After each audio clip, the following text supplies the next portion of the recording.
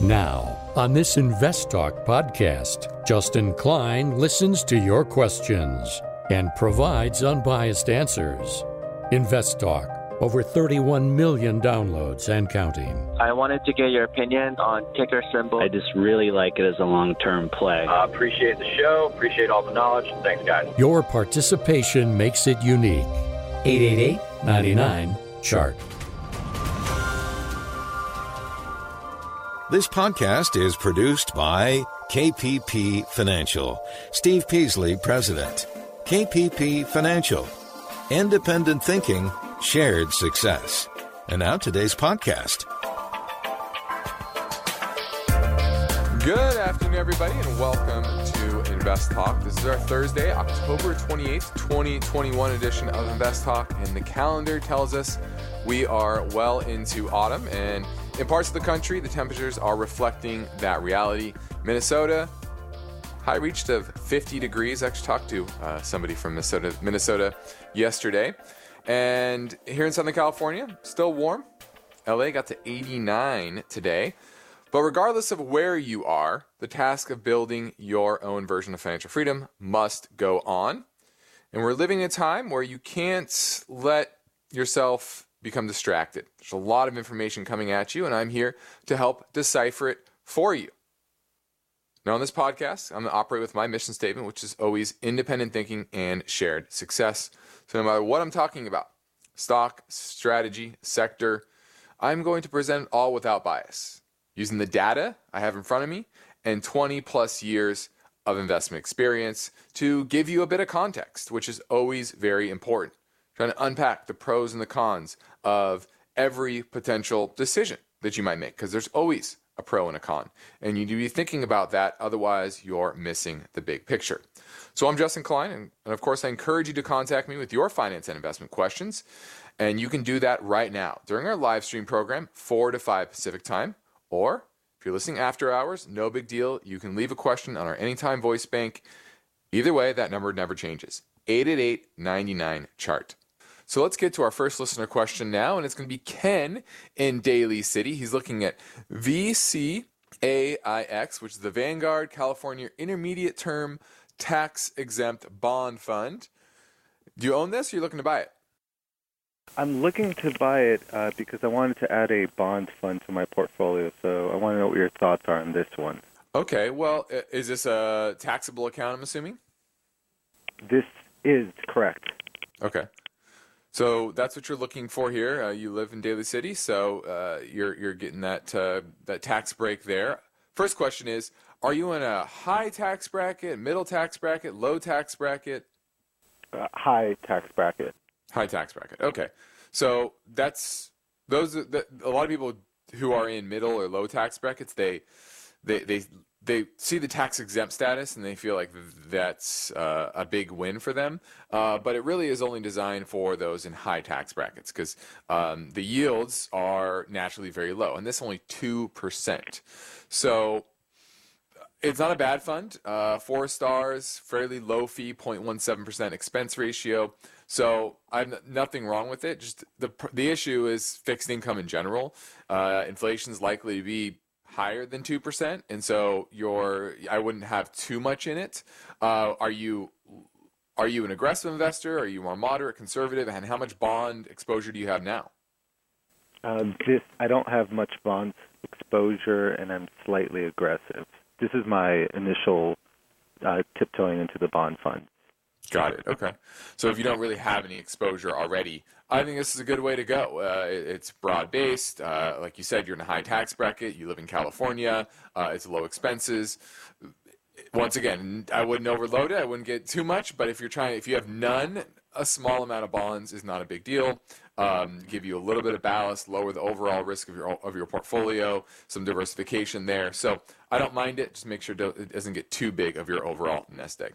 Thanks for the call. Now, my focus point today is based on the story behind this headline.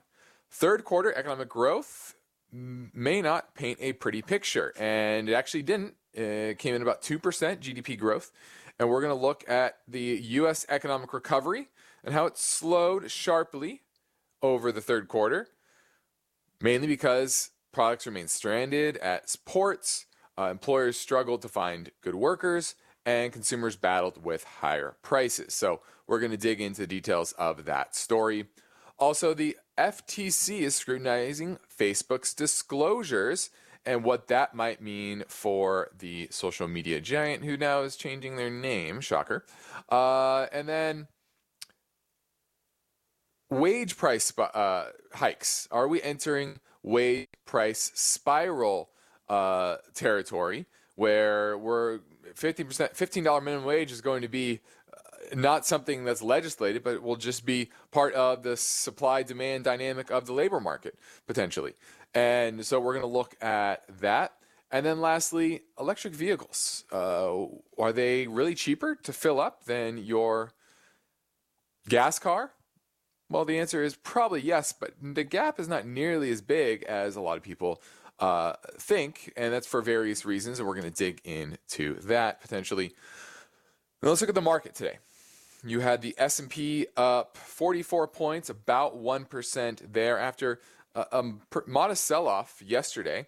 The NASDAQ, that had the best strength, although after hours you're starting to see some weakness. The earnings from Amazon and Apple were definitely weaker than expected, and those are taking a bit of a hit there, and you're seeing actually almost the entire move of today on the Qs has been reversed already after hours. Now, this is still after hours. It's early. You could have that change tomorrow, but that's what you're seeing right now. You had some companies do very well today in the market. We're still in the midst of earnings season, and the market's looking a lot at those reports and punishing companies like Twilio in a big way, but also rewarding certain companies like Lending Club and Overstock as well. So a very mixed bag of in their earnings announcement for today.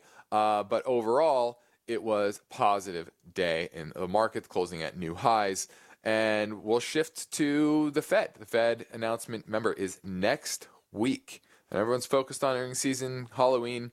Well, less than a week from now, you're going to have the unveiling of the taper plan from the Fed, and how the market will react to that will be very, very important. Now we're moving into a quick break, and my phone lines are open, so give us a call now at 888-99-CHART.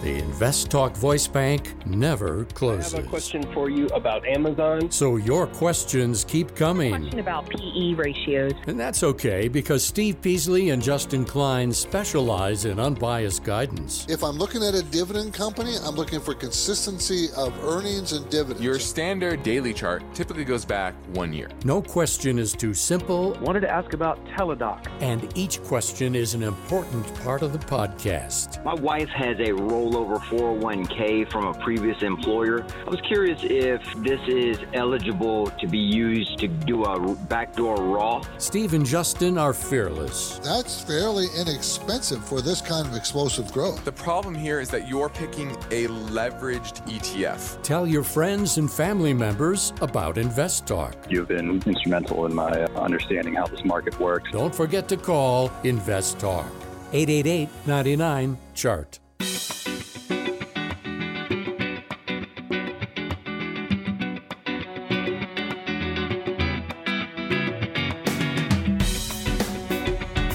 With inflation impacting all areas of the global economy, how should investors adjust their strategy to take advantage of emerging opportunities? You'll get the answer to this and other key questions at the free InvestTalk Wealth Webinar. And it's happening on Thursday, November 18th at 1 p.m. Pacific Time. But you've got to register. And now Steve and Justin are ready to take your calls. 888-99-CHART. Hi, this is Jose from New Jersey. I was calling about MPW, Medical Properties Trust. I owned it for about 2 years. It's really not going anywhere. It pays a good dividend. I was just wondering if I should keep it or sell it. And by the way, you guys do a great job. Love your show. Thank you.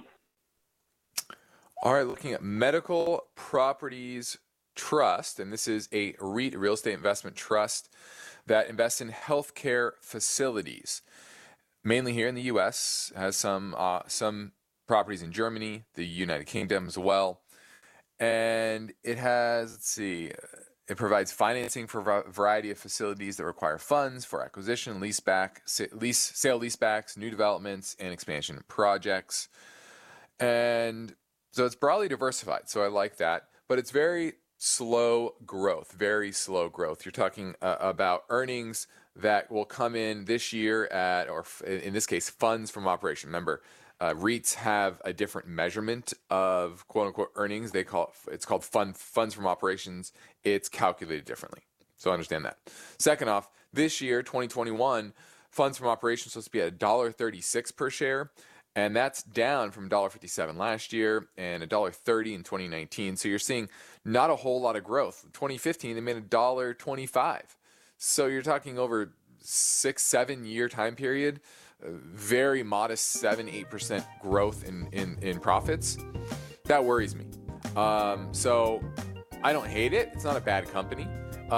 It's just you're not going to get a lot of growth here. So I would be looking for other REITs than this. Now we're heading for a break and then back to a live call next on Invest Talk.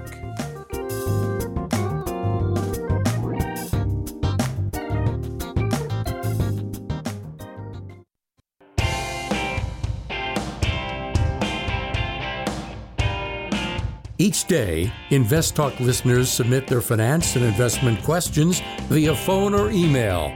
Would you like your question to be put near the top of the list? Just take a minute or two to leave a review and rating for Invest Talk at iTunes. And be sure to include a brief question with your iTunes review comments. And of course, your calls are always welcome 24/7. Don't forget to call Invest Talk, 888-99-CHART. Let's go to Mike in Livermore looking at SAM, S-A-M, which is Boston Beer Company. Do you own it or looking to buy it? I have a small position. But what's been happening, I thought I'd talk to an expert. It just seems it's been just being hit really hard for that seltzer problem for, a $6 billion company, and it's just dropping like crazy. And I wanted to take a bigger position, but I thought I'd better call first. Okay, yeah. Well, this is Boston Beer Company, and they are down 63% from their 52-week high, or their all-time high. And this is on the back of an earnings report that they basically overproduced their seltzer Truly, and it's building up across the country, so inventories, and that's going to slow their demand for their product. In fact, the next earnings announcement that just recently came out was earnings were down 51% year over year.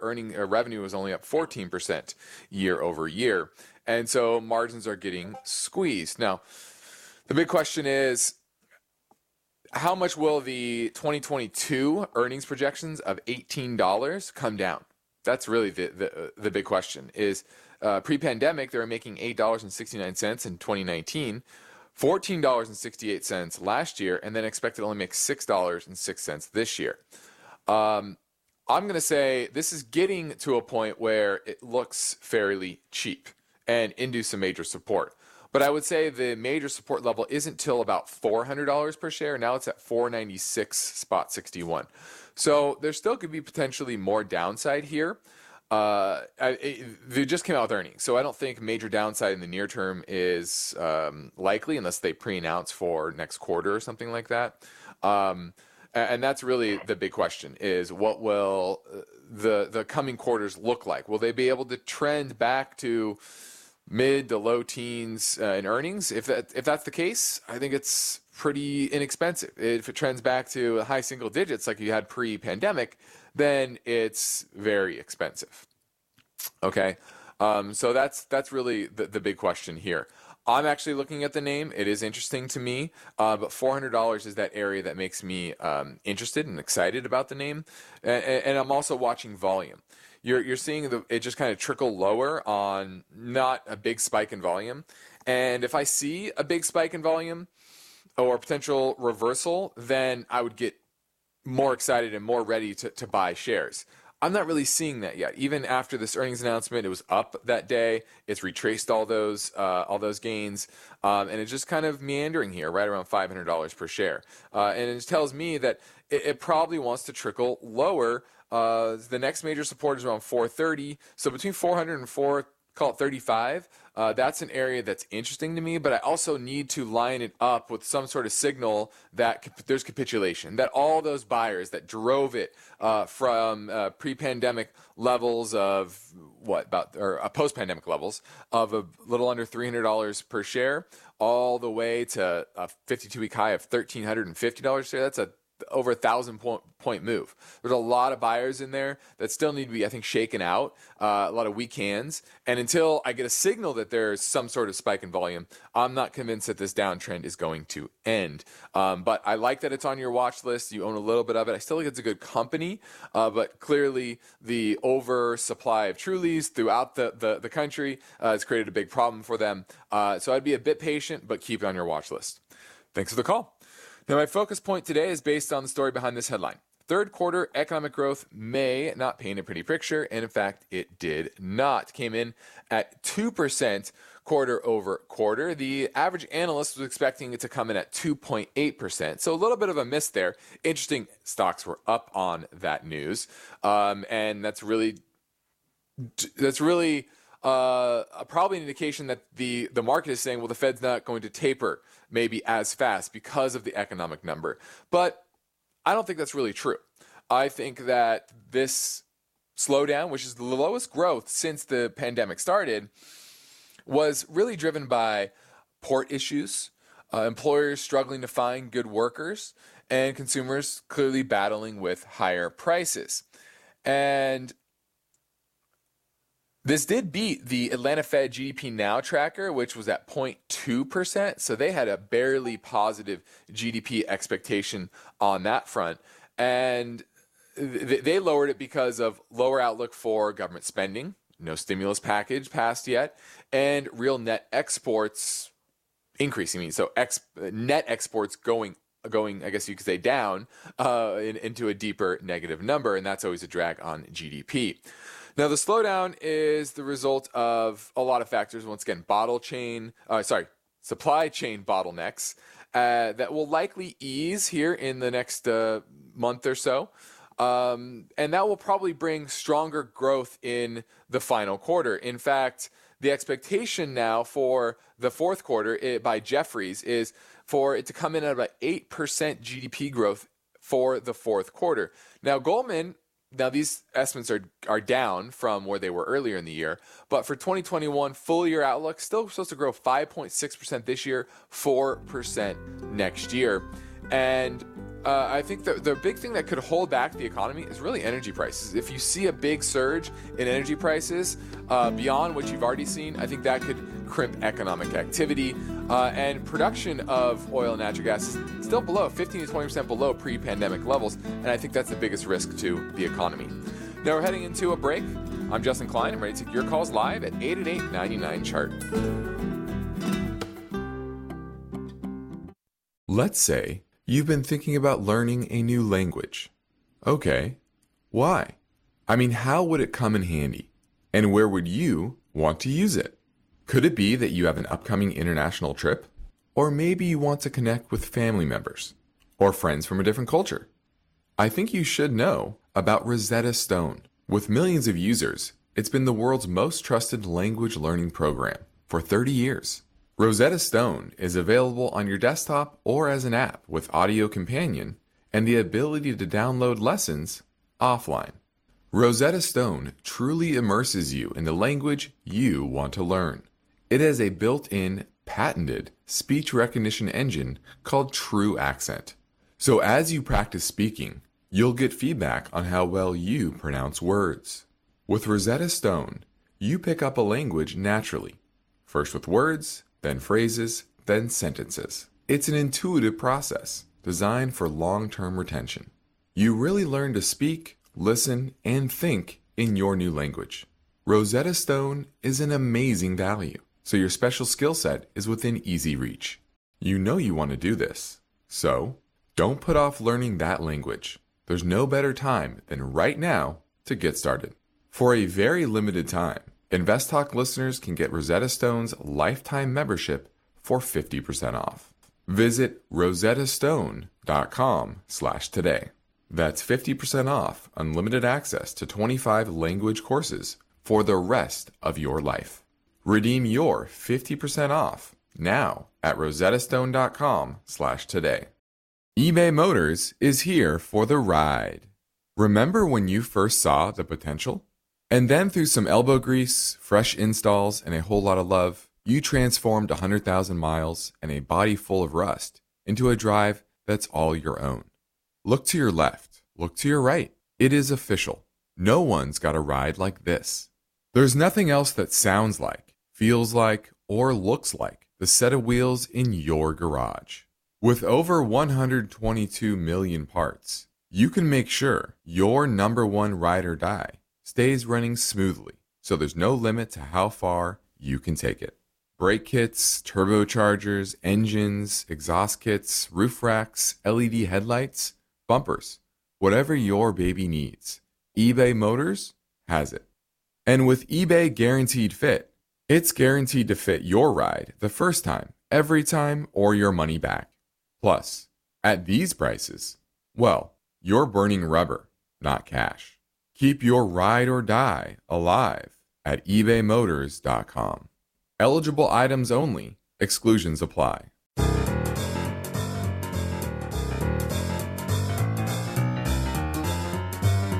InvestTalk is here to help.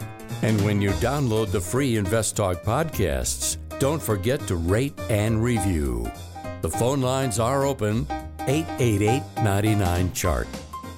Hey, Steve or Justin, this is Joe from Greenville, South Carolina. I have a question about ETFs. For example, SPY. If you buy the SPY now, will it change as far as its holdings, say, in 20 years when, the top 500 companies are probably going to look a little different than they do today? Is that just based on when you buy it? And how does that work with all ETFs as far as when they're first established? Are they set with certain companies and that never changes, or does it change with like a SPY or the Russell 3000 or anything like that? I'll look forward to your answer on the podcast. Thanks, guys. It's a great question. And the answer is yes, it does change. And this goes for all ETFs. There are ETFs that track certain indices, and there are ETFs that are actively managed. Now, obviously, actively managed ones, they change consistently, maybe every day. They buy new positions, sell certain positions based on redemptions and money flow, how the market changes, etc. And that's up to a team, usually, of managers that make those decisions. And there are great ones out there. But the vast majority of money in ETFs today are in index funds of some kind. You mentioned SPY, that's the main one, the S&P 500. And the answer is the components of the S&P itself change on a fairly consistent basis. I don't know what, I forget what the calendar is. I know it's at least once a year, maybe even more. But there is a group at S&P. It's the S&P 500, the Standard & Poor's. And that's a company, and that's a group of people that control the S&P 500 and who is in it. They drop certain companies for various reasons, and they have kind of their process of picking those that are maybe no longer worthy of being in the index. Maybe their business is struggling too much, so leadership change. Maybe they got bought out, and they need to replace it with another company, and they do that all the time, and there's rebalancing within a period of time. So they announce it, and they say, that that it's going to be effective at this date. The indices, right? This is not just the S&P. This is all the indices that are out there. They change on a periodic basis, and so over time, even though you're holding the same SPY or whatever that ETF is, the actual components of that ETF will change based on the leadership within the particular index fund company and what they decide on who should be in the index and who should be out of the index. And this is why I always say everyone thinks indexes are static. Well, they're not. They're actively managed. They're just not managed by some manager within the fund company. They're managed by the ETF or the index provider and the team that works on that. In fact, there are companies that gear themselves and know what S&P and Dow and NASDAQ and these bigger index providers, the MSCI, what they look for in companies to be a part of the index. Because what happens now with the index craze is there is now money just naturally flowing into these indexes. And if you're a company, you want those fund flows. You want to be part of an index so that you're getting some of those fund flows. And so a lot of companies kind of gaming that whole system as well. And then you add on top of that where these large billionaires that own big portions of some of these major companies, they are benefiting greatly because they're part of that index. And then this is why they're doing the billionaire tax, because a lot of those billionaires, they don't want to sell their stock. They keep holding their stock. They borrow against it. It's called buy, borrow, and die, where you own assets, whether you bought them or maybe you founded a company or whatever, a Jeff Bezos of the world, and you don't sell your shares, you borrow against it, so you never pay capital gains on it, and then when you die, you get the stepped-up basis, and you have never paid capital gains on those that particular position. So that's why Congress is kind of doing that. So it's kind of an offshoot topic there, but yes, the indexes do change. Some get added, some get dropped for various reasons. Thanks for the call. Now, in the next Invest Talk, the story behind this headline, the market is starting. Oh, never mind. That's on the. Oh, yeah. The market is starting to price in more interest rate hikes than the Fed is indicating. The majority of Fed officials who have spoken on inflation say they think it's temporary and likely to clear up once supply chain issues have dissipated. But many traders are expecting a more aggressive response by the Federal Reserve. And Steve will walk through that story tomorrow. But for now, I'm Justin Klein. I'm ready to take your questions live at 888-99-CHART. And we're going to pivot quickly to Facebook. I think this is a very big story. The FTC, Federal Trade Commission staffers, have begun looking into the disclosures that Facebook's internal company research had identified that ill effects from its products. And this could be in violation of the 2019 settlement. Do you remember the Cambridge Analytica scandal? Well, they settled with the FTC back then, and part of that settlement said that it required Facebook to toughen its privacy and data security protections, and this could be in violation of that. Now, the Facebook documents have triggered a lot of these calls from those in Washington and children advocates for the FTC to investigate whether Facebook engaged in misleading conduct. There have been lawmakers across the aisle, Democrat and Republican. Some sent a letter to the FTC on October 8th and urged them to use its enforcement powers to make sure that all powerful technology platforms comply with their public statements and policies on children and teen privacy. And I think this is the angle that they're going to take. It's really hard to say, well, you're taking advantage of adults who, if you kind of are somewhat educated, you know that these platforms are bad for you, that they stoke a lot of emotion and make people more polarized. And I don't think people are going to really get behind something that's targeting adults who have free will. But if you start to target their practices relating to children who most people would argue don't have their own free will when they're that young, I think that's an angle that could absolutely work. And the scrutiny on Facebook and big tech is fairly bipartisan. And this is why I think Facebook has, by far, out of the big FANG names, now it's going to be Mang, because they changed their name to Meta for Metaverse. And I think that's something that will that Facebook or Meta now will have over their head a lot more than other companies. Not that Google and Apple and Amazon don't have their own issues as well, but Facebook, it's fairly clear cut. You can use they're going to start using the children and teen angle, and I think it's actually going to work.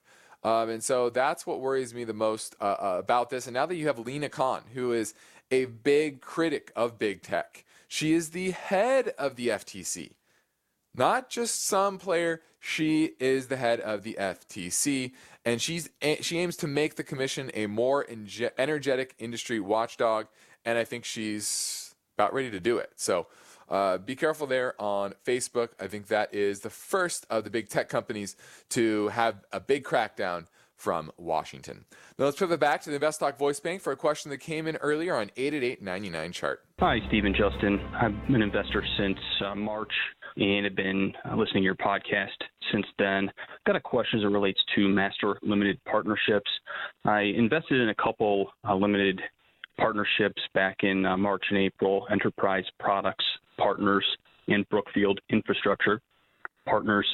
Both Steve and Justin, you both mentioned the tax implications that can come with the limited master partnerships, as well as the headaches that come with the documentation, the K-1 form, to be more specific.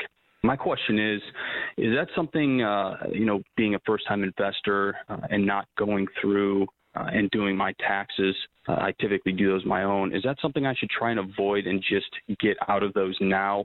I do have a money market account, so I don't have to worry about any of the issues as it relates to having any sort of tax-deferred issues. So, again, my question relates to the master limited partnerships and the tax implications. Thanks. Well, you already bought them and you already own them this year, so you're going to get a K-1. So that's well and gone. Just because you sell it today doesn't mean that absolves you of the K-1 reporting. But maybe, we're getting close to the end of the year. Maybe you make the decision that I don't want to own these going forward, and you sell them by the end of the year. It's one way to think about it. Okay. That's what we did for clients. We decided our clients, their issues within IRAs, their issues within taxable accounts. No matter what, you're going to get a K-1. A lot of clients don't like that. So we just don't buy them for clients. So that may be a decision that you make. K-1s aren't that complex. I really think the biggest issue is within an IRA or a 401k where now you're taxing that money because it's too much of income. You're owning too much of it, and that creates a separate issue. In a taxable account, maybe use this as the year to figure out, do you want to own them anymore? Sell them by the end of the year, deal with the K-1s for 2021, when you file your taxes, and figure out, was this too complex? Is it too much of a pain, or am I okay with it? And maybe you're okay with it. You go buy them back because you like some of them. And also you have to understand these aren't qualified dividends. They're taxed at your ordinary income tax rate. So what is your income tax rate? Is it high or is it low or is it in the middle? And that's something to consider as well. So I never try to make a hard and fast rule, but everyone's situation is a little bit different.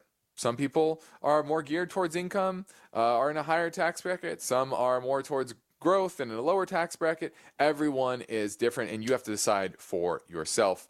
But glad you know about that. You understand the consequences, and this is part of the learning process of being an investor and learning the pros and cons of every investment. And with master limited partnerships or any type of limited partnership, this is probably the biggest drawback, is getting that K-1 and dealing with it at tax time. Now, we are headed into the holiday season, and I think it's worth taking just a minute to make you aware of the benefits of working with myself and Steve Peasley at our company KPP Financial, based in Irvine, California.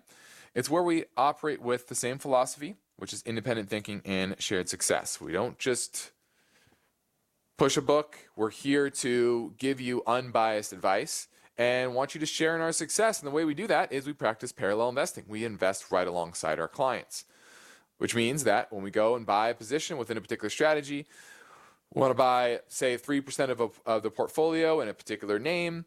Our system will tell us this account needs 28 shares, this account needs 112 shares, this account needs 52 shares, etc. We go buy that all at the same time. The total amounts at the bottom, it says, need to buy 7,822 shares. We buy that. It averages out in our block account and allocates to everybody within that particular strategy at the same price, including ourselves, at the same time. on the buy side and the sell side. That's how parallel investing works. Very simple, very easy with technology these days, but not a lot of people can say they do that. So that's how we implement our parallel investment strategies that we do for ourselves as well as for our clients. So I encourage you to take advantage of our free portfolio review assessment via telephone or go to meetings. Just send us a message through investtalk.com or call our office at 800-557-5461. We would love to help you in any way. Now, up next, another listener question here on Invest Talk. Hi there. I have a question regarding DAFs, donor advised funds. I've worked hard all my life. I've accumulated sufficient cash for retirement, and I'd like to think about charitable contributions, and one of those brought to my attention was the DAF. I think Fidelity and Schwab, Vanguard have a program to allow that, but wonder if you had any thoughts, advice, suggestions on utilizing that for charitable gifting. Thanks so much, and I'll listen for your answers. Donor advised funds. I have heard of this. I don't know a whole lot about it. Basically, it just allows you, I think, to take an immediate deduction and have a little bit more control over those assets and when they actually transfer to the charity.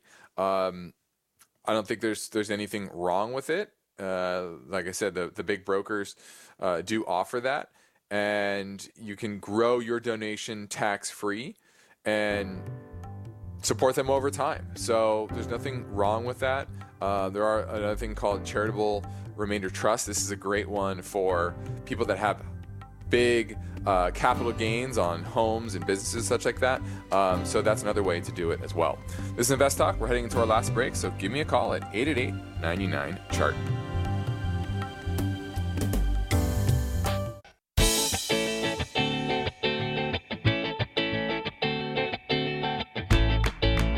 No two portfolios are alike, and every investor has a unique set of circumstances. The best way to get answers that correspond with your situation is for you to submit your questions to Steve Peasley and Justin Klein. The 24-hour listener line never closes, so don't forget to call Invest Talk. 888-99-CHART. Go to Becky in Seattle looking at Smartsheet, SMAR. Do you own it or looking to buy it? I'm looking to buy it. I noticed that their recent earnings has been pretty good, but their stock kind of took a beat after the earnings, so I'm not sure if I should wait a bit more to get some. Okay. So let's say, why do you like this company? What makes you so interested in it? I have friends that work there, and they told me that the company has been growing since COVID, and they're hiring a lot. So I think it's an opportunity here since they're expanding. Okay.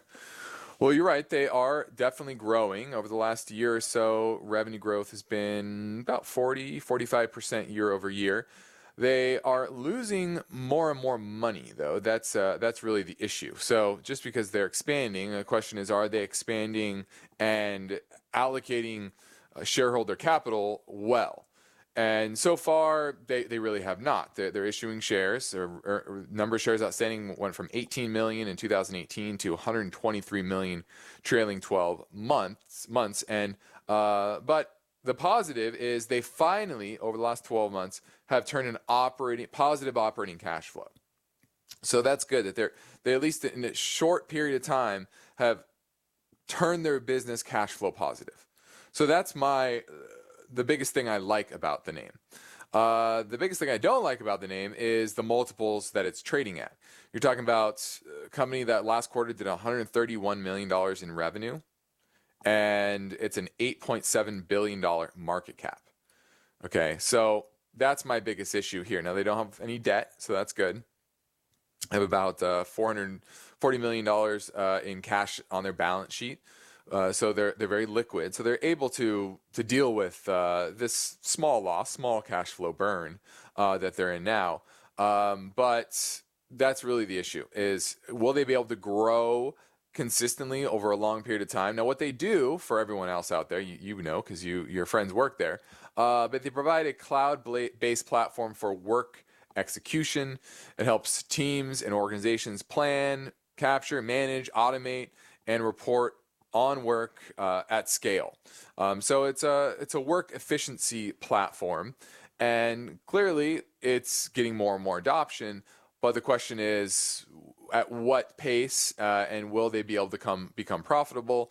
As bigger platforms. Think of Microsoft Teams. Will they take some of their Smartsheets software or ideas and implement into Teams? Teams is going to be a much bigger part of Windows 11, for example.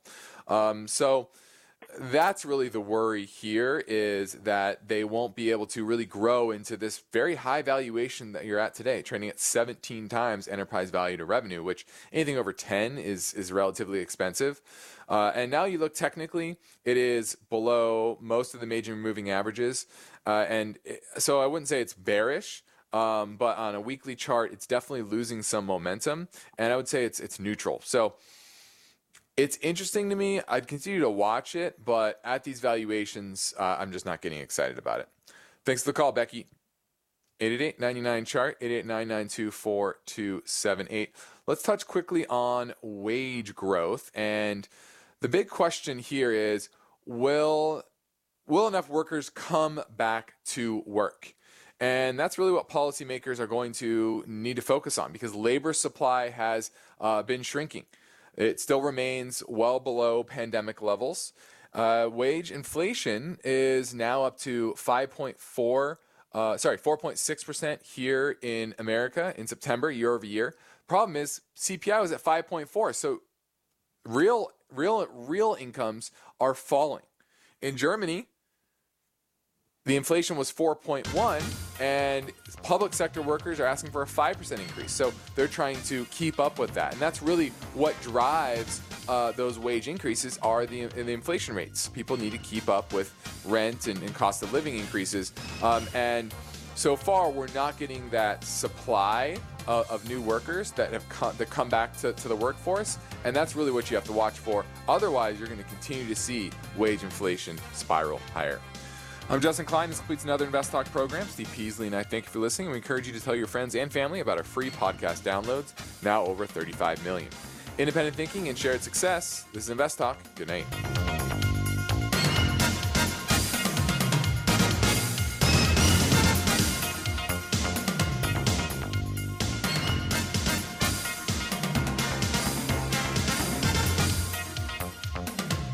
Because of the nature of the interactive dialogue inherent in the format of this program, it's important for the listener to understand that not all comments made will apply to them specifically.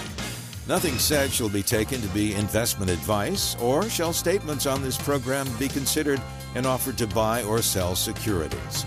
Such advice is rendered solely on an individual basis, and at times will require that the investor review a prospectus before investing. Invest Talk is a copyrighted program of Klein Pavlis Peasley Financial, a registered investment advisor.